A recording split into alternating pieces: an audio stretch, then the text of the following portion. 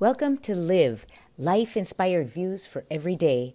My name is Chris Meyer, and I'm a curious soul. In 2004, I was returning home from teaching for 3 weeks in China.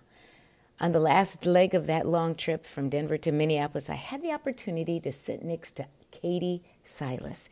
She was an English major from St. Ben's University near Minneapolis. Katie Silas changed my life. We sat there on the plane, and I watched Katie writing in her journal. As we chatted, I told her, I had a Franklin planner, but I only wrote things like I went to school, did this, or did that. I told her I didn't really write feelings or things of deep thought. Katie said, you don't need to write feelings, or you can write things you see, what people say, quotes, or you can draw pictures, write in circles, or press flowers. But she said, you should have a moleskin journal because it has an elastic strap. And she snapped the little elastic strap on her journal. Well, we exchanged addresses and then parted at the airport. 2 weeks later, I received a package from Katie Silas. In it were a moleskin journal and a salsa recipe. That was in 2004, and I can tell you, Katie Silas changed my life. It is now 2022, and I am a few pages away from finishing my 15th journal. I bring it wherever I go.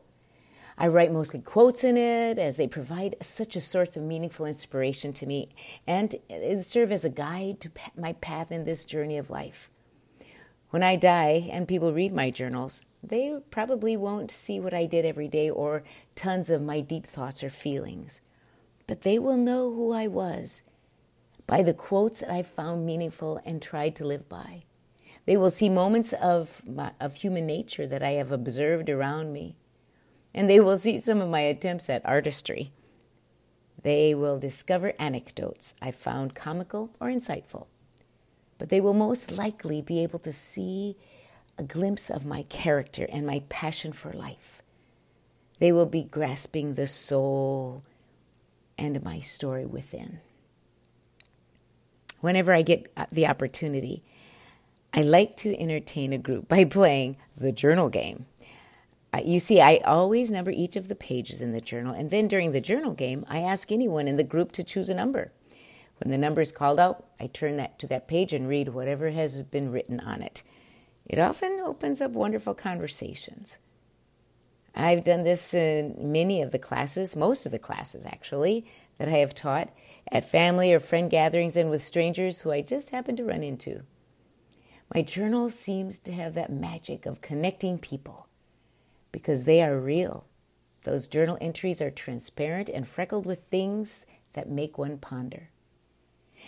Perhaps it's kind of annoying to some, but I hope that it acts as an agent to push one to think, to exchange thoughts or ideas, which is something I believe we need to do more of to enrich our culture, ourselves, and our relationships.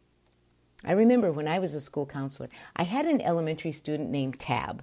One day she asked if she could be in my journal. I said, "Sure, Tab. What's your favorite word?" She replied, "And." I asked her why. And this sage little fifth grader said, "Because with it, you can add on and add on." Wow. Out of the mouths of babes. You see, if I hadn't written that in my journal, I would have forgotten the moment. It was a treasured moment. My journals house so many treasures, things I don't want to forget, things that continue to inspire me when I reread them and bring them back to life. Perhaps writing in a journal like I do is not for everyone. I admire those who write wonderful manuscripts of thought, experience, or ideas, but this works for me. So I'm asking you, what might work for you? How can you take note of the things that happen in your life that are meaningful and reflect what you find important or valuable in spirit and thought? What do you have in your life that continues to nudge and encourage enrichment or intentional learning? Where can you record what is important to you? How can you share it so others might be inspired? I've seen Katie Silas in person only one time since 2004.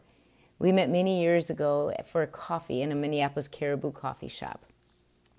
But we keep connected through Facebook, and I have told her many times of the lives that she continues to inspire. We need something to bear witness to who we are. A journal might just do the trick. I wish I had a new journal and a salsa recipe that I could send to you. Join me next Monday for Live, Life-Inspired Views for Every Day. I'm Chris Meyer, and I'm a curious soul.